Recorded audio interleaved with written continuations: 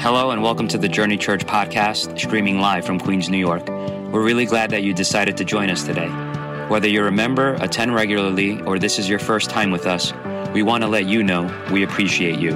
We hope you're encouraged by this week's message. So if you haven't been around, we're dealing with the book of Acts.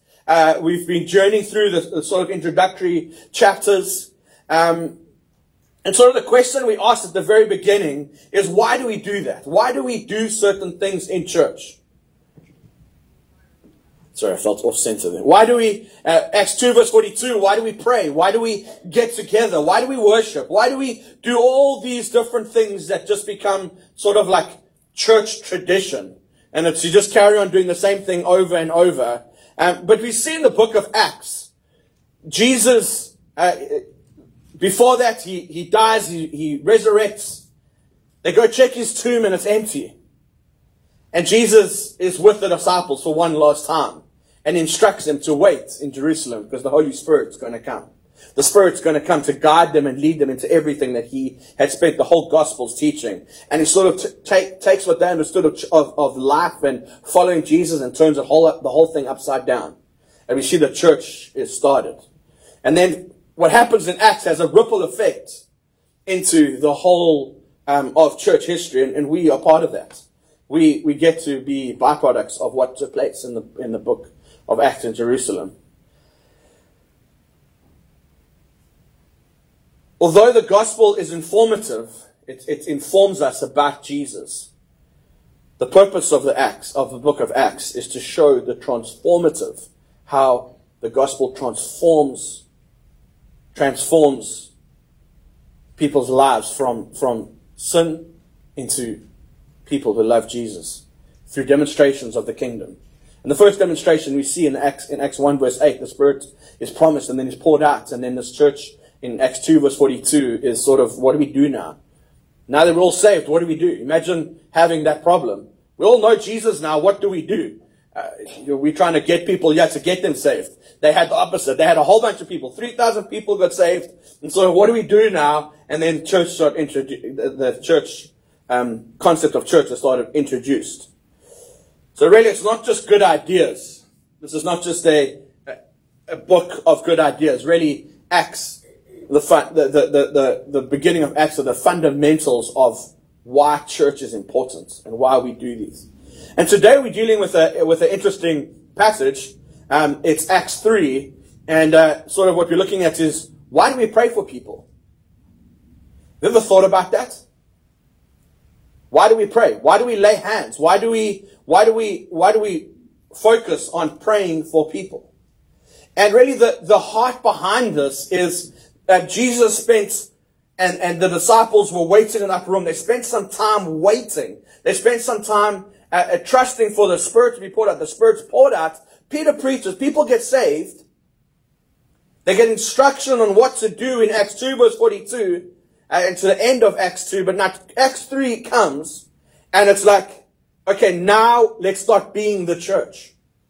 So it switches from this is the instructions on the church to now we see the church actually doing what they're supposed to do. And it hinges on praying for people. It hinges on being aware of other people and not yourself.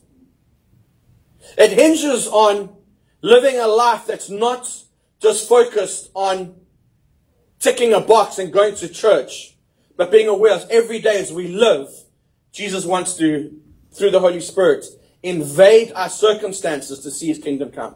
We pray in the Lord's Prayer, not your will, or we want to see your kingdom come, your will be done on earth as it is in heaven. So we see heaven. God's glory is in heaven, right? Amen? Amen. We see the writers in Scripture trying to figure out and have glimpses into heaven, trying to describe it, and they use jewels, and they use glory, and they use gold, and they use, Moses sees God's back, and he's blinded, and he's glowing. I really enjoy Dragon Ball Z. If you don't know what Dragon Ball Z is, I'm sorry, this analogy will not do well on you, but they glow in Dragon Ball Z. There's this great comic of just this person glowing and filled with some other glory. We're not going to go down that road, but it's this evidence that you've been with Jesus. That you'd been with God. You encountered God. Now we're in the exact same place. Acts 3. They've encountered the Spirit. They've been filled with the Spirit. Now what changes? What's going to be different? So you don't have to hear my voice the whole time. I'm going to ask Jess just to come read Acts 3. We're going to look at the whole of Acts 3. It's going to be on the screen. But if you have a Bible, turn in your Bible. The reason why, it doesn't matter if it's electronic, that's fine. I'm not going to say get super old school and have to have your Bible and turn as much as it's good to hear the pages turn. But I want you to see it for yourself, because even though it's on the screen and it will be there, God might be just highlighting something to you that you can take notes of. So if you want to open your Bible to Acts 3, and Jess is going to read the whole of Acts 3. Hi, guys. Okay, Acts 3. Now Peter and John were going up to the temple at the hour of prayer, the 9th hour, and a man lame from birth was being carried, whom they laid daily at the gate of the temple, that is called the Beautiful Gate, to ask the alms of those entering the temple. Seeing Peter and John about to go into the temple, he asked to receive alms. And Peter directed his gaze at him, as did John, and said, "Look at us." And he fixed his attention on them, expecting to receive something from them. But Peter said, "I have no silver and gold, but what I do have I give to you. In the name of Jesus Christ of Nazareth, rise up and walk." And he took him up by the right hand and raised him up. And immediately his feet and ankles were made strong. And leaping up, he stood and began to walk and enter the temple with them, walking and leaping and praising God. And all the people saw him walking and praising God, and recognized him as the one who sat at the beautiful gate of the temple, asking for alms. And they were filled with wonder and amazement at what had happened to him. While he clung to Peter and John, all the people, utterly astounded, ran together to them in the portico called Solomon's. And when Peter saw it, he addressed the people. "Men of Israel, why do you wonder at this? Or why do you stare at us, as though by our own power or piety we have made him walk? The God of Abraham, the God of Isaac, and the God of Jacob, the God of our fathers, glorified his servant Jesus, whom you delivered over and denied in the presence of Pilate, when he had decided to release him. But you denied the holy and righteous one, and asked for a murderer to be granted to you. And you killed the author of life, whom God raised from the dead. To this we are witnesses. And his name, by faith in his name, has made this man strong, whom you see and know. And the faith that is through Jesus has given the man this perfect health in the presence of you all. And now, brothers, I know that you acted in ignorance, as did also your rulers. But what God foretold by the mouth of all the prophets, that his Christ would suffer, he thus fulfilled. Repent, therefore, and turn back, that your sins may be blotted out, that times of refreshing may come from the presence of the Lord, and that he may send the Christ appointed for you, Jesus, whom heaven must receive until the time for restoring all the things about which God spoke by the mouth of his holy prophets long ago.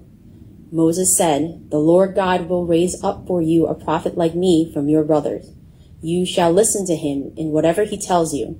And it shall be that every soul who does not listen to that prophet shall be destroyed from the people." And all the prophets who have spoken, from Samuel and those who came after him, also proclaimed these days. You are the sons of the prophets and of the covenant that God made with your fathers, saying to Abraham, "And in your offspring shall all the families of the earth be blessed." God, having raised up his servant, sent him to you first, to bless you by turning every one of you from your wickedness. Thank you. Thank you, Jess. Let's take a bigger view at the book of Acts. And I don't know if you're aware of this, maybe you will be now. There's a pattern that's sort of unfolding.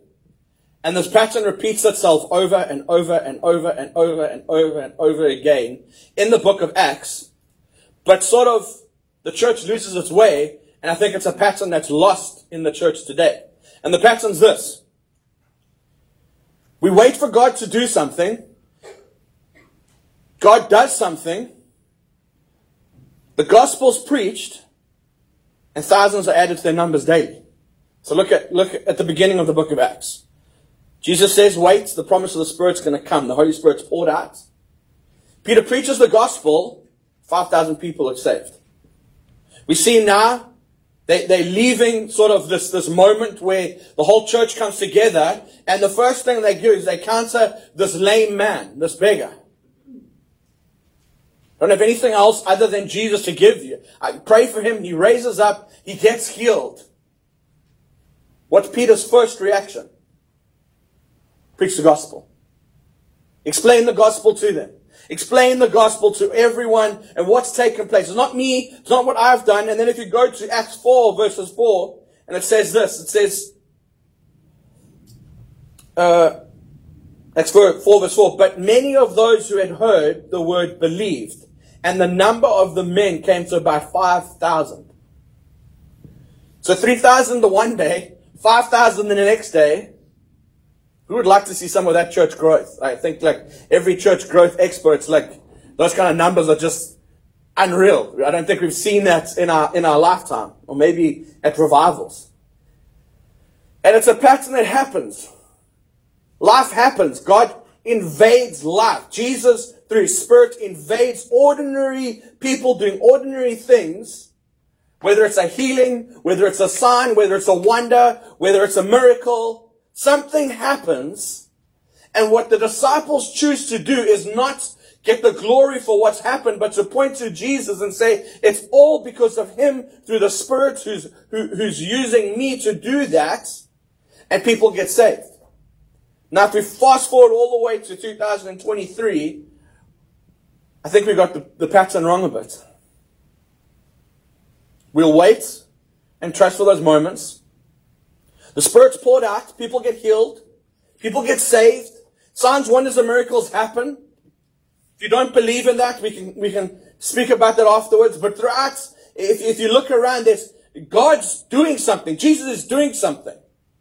He's revealing Himself in amazing ways. I have a friend who he told me a story about a small village, I think it was the middle of India, and they had never seen Jesus, but for 4 days straight, projected onto the side of a building was the story of Jesus. They don't know how or where it came from, but it was God revealing Himself to that group of people. If you spend time with people who do work in the third world countries of the places in Asia and Africa, where sometimes the technology doesn't get in the way, God's revealing Himself through dreams, through signs, through wonders. But what do we like to do? We like to push pause and say, whoa. We're going to set up a healing meeting. We're going to set up a healing school. Now you guys come and see what I've got, because I want to give it to you. And everyone from around the world comes to that one person because something's happening in that place. And then maybe sometimes we take it to the extreme and we start selling what's going on, and we take my imprint. If I've laid my hands and someone gets healed and you've put it onto a shower cap, so now whenever you shower, you have my handprints on your head and you're trusting for something to happen. Or we sell cloths with handprints, and we make this weird thing about what God just wanted to do with ordinary people. And we sort of dam up what God's wanting to actually do is us get out the way, point to Jesus, so 5,000 people can get added to our numbers daily. I don't know about you. I don't know where you're at. I have the privilege of leading this church. And I'm saying, God, I want to see demonstrations of your power in this city. Not for my glory. Not for Journey Church's glory. For Jesus. For His name to be glorified. I would love to see someone instantly healed. I'd love to see the dead raised. I'd love to see legs grow. I'd love to see cancer people healed from cancer. I'd love to see all those things. Why? Because someone who encounters that cannot deny that Jesus is alive. If someone's legs grow, there's no way they're going to dispute the gospel. And if we're witnesses of what's going on, we point to Jesus and say, it's because of Him. And it's an opportunity to see the gospel, the kingdom of God, invade our ordinary lives.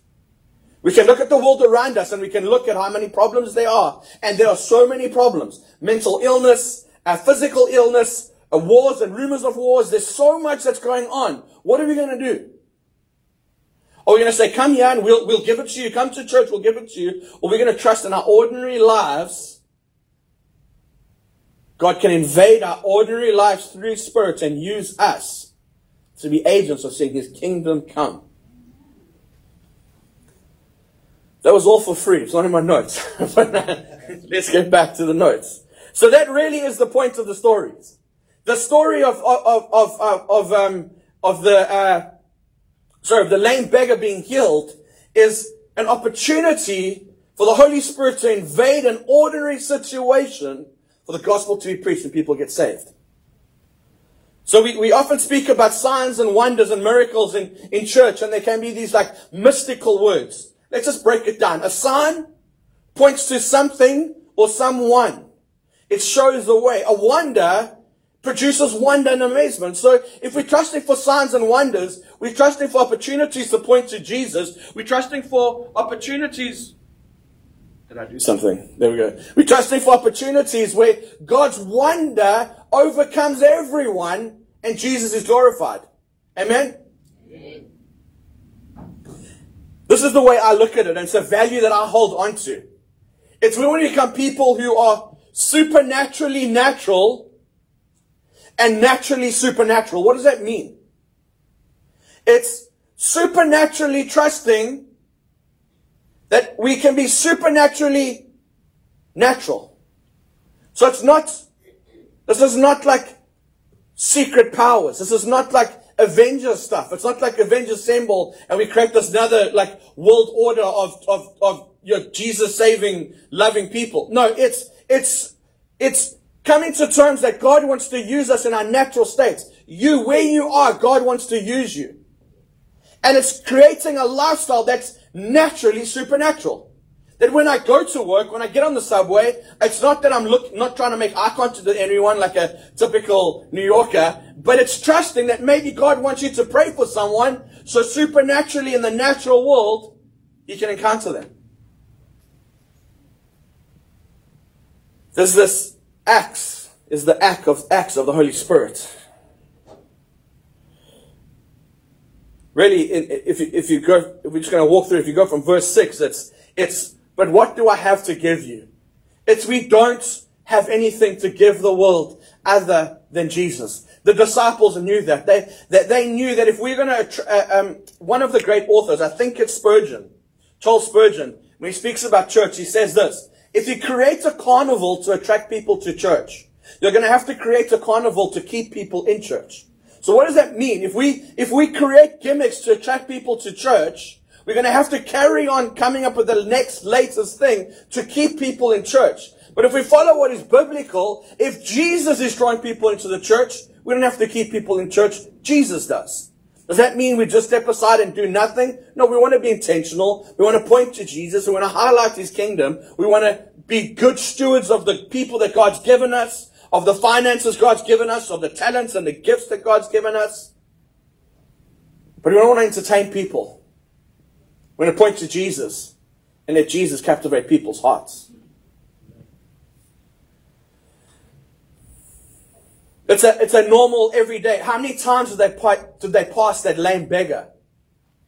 Every single time they went to, now they had to go every day to the temple. So probably every day they were passing by. Every single day you're passing by friends, family, colleagues. And maybe tomorrow is the day that God wants to invade their natural life. Maybe tomorrow is the day where God wants you to step out in faith and pray for them. Commentators say this lame beggar probably had been sitting at those gates for 40 years. There are people in our lives that are waiting for Jesus to encounter them for 40 years. Are we going to carry on just walking past them? Or are we going to be gripped with compassion like Jesus had and say, God, use me? Can the Holy Spirit just use my ordinary life, please? So we see the silver and gold have I none. Nothing that I have. Just all I can do is pray for him. Verse 11, while he clung to Peter and John, all the people, utterly astounded, ran together to them in the portico called Solomon's. Perfect opportunity for Peter's Ministries Internationals to start. Perfect opportunity. He had everyone's attention. But what is the first thing that Peter does? And Peter saw it in verse 12 and addressed the people. Men of Israel, why do you wonder at this? Why do you stare at us? And he goes on and explains the gospel. He goes on and he preaches the gospel. As soon as Peter had an opportunity, after just walking by and praying for him, and him and John praying for this lame beggar, the next opportunity he had, he gives God all the glory. He does not take any of the glory. Peter doesn't want to draw attention to himself. He doesn't want to do that. Remember, Peter had walked a horrible road of denying Jesus twice. And finally being reconciled back to Jesus. He had lived when he had turned his back on Jesus. And God revealed Jesus by his loving, gracious mercy, restored Peter back. And now Peter's testing comes. And what he's going to do is going to point people to Jesus. Not my glory, God's glory. And then Peter goes on and he creates this interesting story of how he just explains the gospel. He creates this interesting scenario where he just unpacks what it means to be a Christian. In verse 17, he says this. He says, "And now, brothers, I know that you acted in ignorance, as did also your rulers. But what God foretold by the mouth of all the prophets, that his Christ would suffer, he thus fulfilled. Repent therefore and turn back." He helps them understand that the Messiah was there. Jesus was there, but it's you who killed him. So you're looking for the creator of the miracles. You're looking for the Savior. The world is looking, but they don't want the true source. They don't want Jesus. He explains to them that it's not, this is the plan that has been there. Now this is a pattern. This is like, I don't know, I geek out by this kind of stuff because this is a pattern that you see in the whole Bible. Is God has the plan. Man messes up the plan. God redeems the plan. And what does man do? Messes up the plan. God redeems the plan, and it goes throughout the whole of the Old Testament. And the whole of the Old Testament is pointing to this Savior that one day will redeem everyone. This Messiah. The Messiah comes. He sets everything straight. But still, what does man do? Rejects the Messiah. Now, why is this an interesting situation here? Geographically, let's take a step back. Old Testament, God reveals himself and God raises up a nation.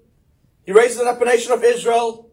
And he said the seed of the gospel is going to come from that nation of Israel. Jesus is born. Jesus dies. He's resurrected. And they find themselves in Jerusalem. Jesus, his plan at that moment was to see the gospel impact the whole of Jerusalem. At that moment, he was trusting for salvation to come and bring and impact that whole city. So the gospel, in a healthy way, like we see in the church in Ephesus and other churches, this church would encounter Jesus, the city would be set on fire and everyone would love Jesus. And then because there's another city that doesn't know Jesus, they plant a church. And they replicate that until the whole world's saved, right? We can see that in the Acts 1 verse 8. But what happens? The gospel's preached in Jerusalem. And if you know your church history, they reject the gospel. And God is not able to reconcile Egypt back into the kingdom. Israel back into the kingdom. Thank you, lovely wife. He's not able to restore Israel back into the kingdom of God. So what happens through persecution? The gospel, the disciples are sent out to Ephesus and to Corinth and all over the world. And then God's kingdom has to be established in those places. And then it has to go out to the ends of the earth. I don't know where your theology is at. And I don't want to get there.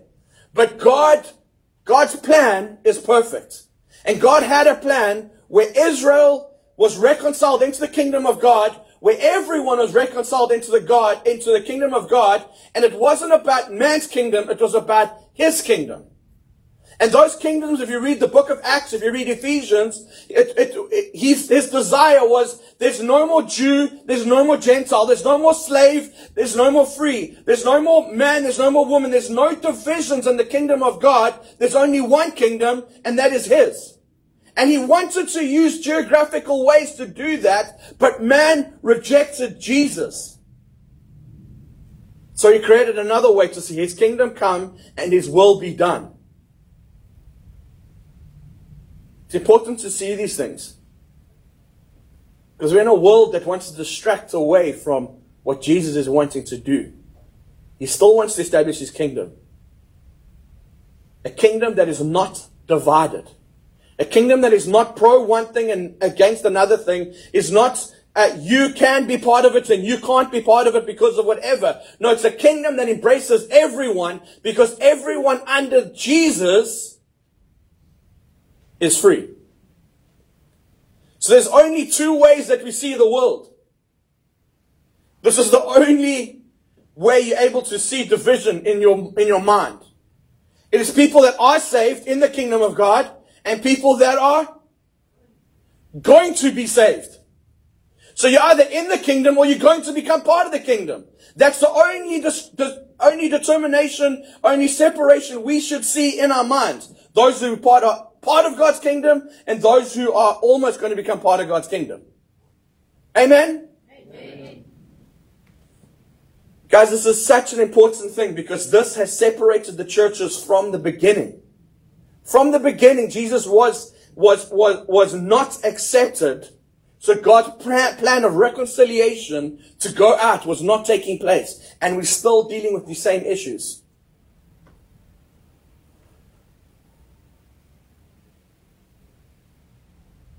Okay, so if you read the rest of this, what we did, the rest of this book of Acts, this whole part he speaks about the Old Testament is Jesus, Peter is looking at how Jesus has fulfilled Deuteronomy 8. It's the promise that if you want to go read Deuteronomy 8 and see this prophecy of the Messiah, you can look back into what Peter's saying and he fulfills that prophecy. But there's this promise of the gospel. What is the gospel promise? There's a slide there. The first thing that the gospel promises, sorry, let me just get it up. There we go. I have a habit of changing my slides and not my notes, and then I'm like, I've got the wrong thing. But the first thing is our sins are blotted out. So the first promise of this gospel is God doesn't look at your sin. He looks at Jesus. You are saved. Your sins are forgiven. The next thing is the Lord will renew us. Is this the sanctification is that he's not just going to leave you and say, well, okay, now that you're saved, he's going to leave you there and try and figure it out. No, you're going to work out your salvation. There's going to be this work, this renewing of your life to become more like Jesus. The third thing is this is a life-giving relationship. Is when we are saved, we are brought into relationship with Jesus that brings life. Every single time we spend time with Jesus, more of Jesus' life is filling us, and we're able to live with that. And the third thing is we'll be restored. God's glory, glorification will be restored into the kingdom. That's our hope, is that we're not left as orphans, that we are in God's kingdom. Amen? Amen. Awesome. Then, the next thing. So that is the promise of the life that we have because of Jesus in the gospel. The challenge of the gospel. So the challenge of the gospel is this. Repent, listen, obey, replicate. So when we encounter Jesus, when the gospel encounters us, if you know Jesus as your Lord and Savior, you don't qualify from this ever. The only time you qualify from this is when you're in heaven. As long as we are saved, as long as we are on earth, we are still connected with the challenge of the gospel. We repent and we are saved once. I get that. But we have to remind ourselves we're saved sometimes, because our actions don't demonstrate that. But we listen to what Jesus is saying as we draw closer to Jesus, as He renews us. We listen to what He is saying and we obey. If you have kids, you know that's where the disconnect comes from, right? My kids listen to me, and sometimes that's where it's left. Maybe the listening takes about 5 times. But we trust and we hope that one day the listening turns to obedience. And that's us, is we often listen and we can see and we can read and see that that's what God wants, but we struggle with the obedience. And then we repeat the process to someone else. We introduce someone else to the Lord, and we see them encounter Jesus and repent. And then we see them listen to Jesus and read His word and obey that and see that works out. And then we replicate. And we see that over and over and over and over. And even for ourselves, if we encounter Jesus Christ as the Lord and Savior, we are saved. What do? If you're like me, you repent daily.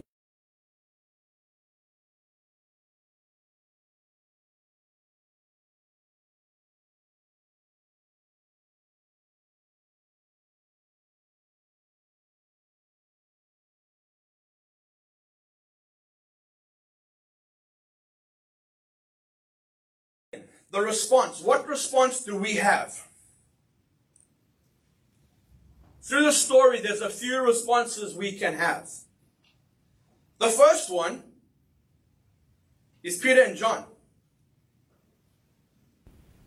You might be saved. You might know Jesus as Lord and Savior. You might have listened and understood a lot. God's calling us to obey. God's calling us to take our ordinary lives, and He wants to breathe His life into them so we can see signs, wonders, and miracles. There are many crippled beggars in our lives. It might not be trusting for physical healing, because that might not be where your faith is. I'm not saying we have to go pray for every sick person. I think we should, though. We should always be, someone's sick, our first response be, can I pray for you? But I know that if you're following Jesus, there are many opportunities where whatever the crippled beggar represents, that God's creating opportunities for us and opening doors for us to step into to see His kingdom demonstrated. Peter and John had walked past that crippled beggar many times. How many times are we going to carry on walking past the crippled beggars in our lives before we're going to stop and see God do something through His Spirit? Maybe you're the beggar. Maybe you're the crippled beggar and you're desperate to see God do something. For 40 years, you've been living with something. You are struggling. You are struggling to, you sort of get a touch from Jesus. You want to get this power. You want to be healed. You want to be set free. You want to be delivered. Whatever it is. Maybe you're the beggar. Well, today, I have faith to pray for you. Today, I'm asking you just to come to me and we can pray. We can pray that God does something in your life. But it wasn't just saved and then Peter and John went off healed and then Peter and John went off. No, because of God encountering, they gave him the gospel. They showed him what it means to follow Christ. So God wants to invade our physical circumstances. He wants to make His kingdom known. But more than that, He wants to see us saved. It's okay to have a knowledge. It's okay to have an understanding of this might be a good idea. No, it is the idea. It requires change. It requires us to say no to our previous life and yes to Jesus. And then the onlookers. There was a whole group of people. There's a whole bunch of people. What do? Again, they have an opportunity. As Peter's preaching the gospel, are we going to believe in the miracle that's taken place and that Jesus is alive and that he wants to save and set people free? Or are we going to choose to have a hard heart and be judgmental and say, well, something else is happening there? And then maybe you're the 5,000, part of the 5,000 that gets saved. The church that I see, what are we doing with the gospel? What are we doing? Because Peter and John stepped out, but there's a whole bunch of disciples that maybe didn't step out in this situation. What are we going to do?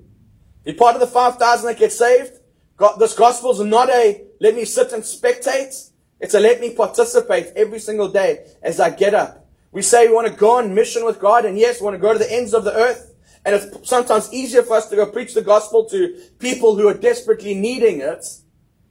But you're on mission. Every single time you wake up and your feet touch the floor, you're on mission with Christ. So I'm going to pray for us, generally. But I want to ask you, if you need prayer, come. Myself and my wife are going to try to stay here in the front. And we want to pray for people if you want prayer. Just want to trust that wherever you are in this situation, that God can speak to you, reveal himself to you. Amen? Amen. Amen. Thank you. Lord God, we thank you for today.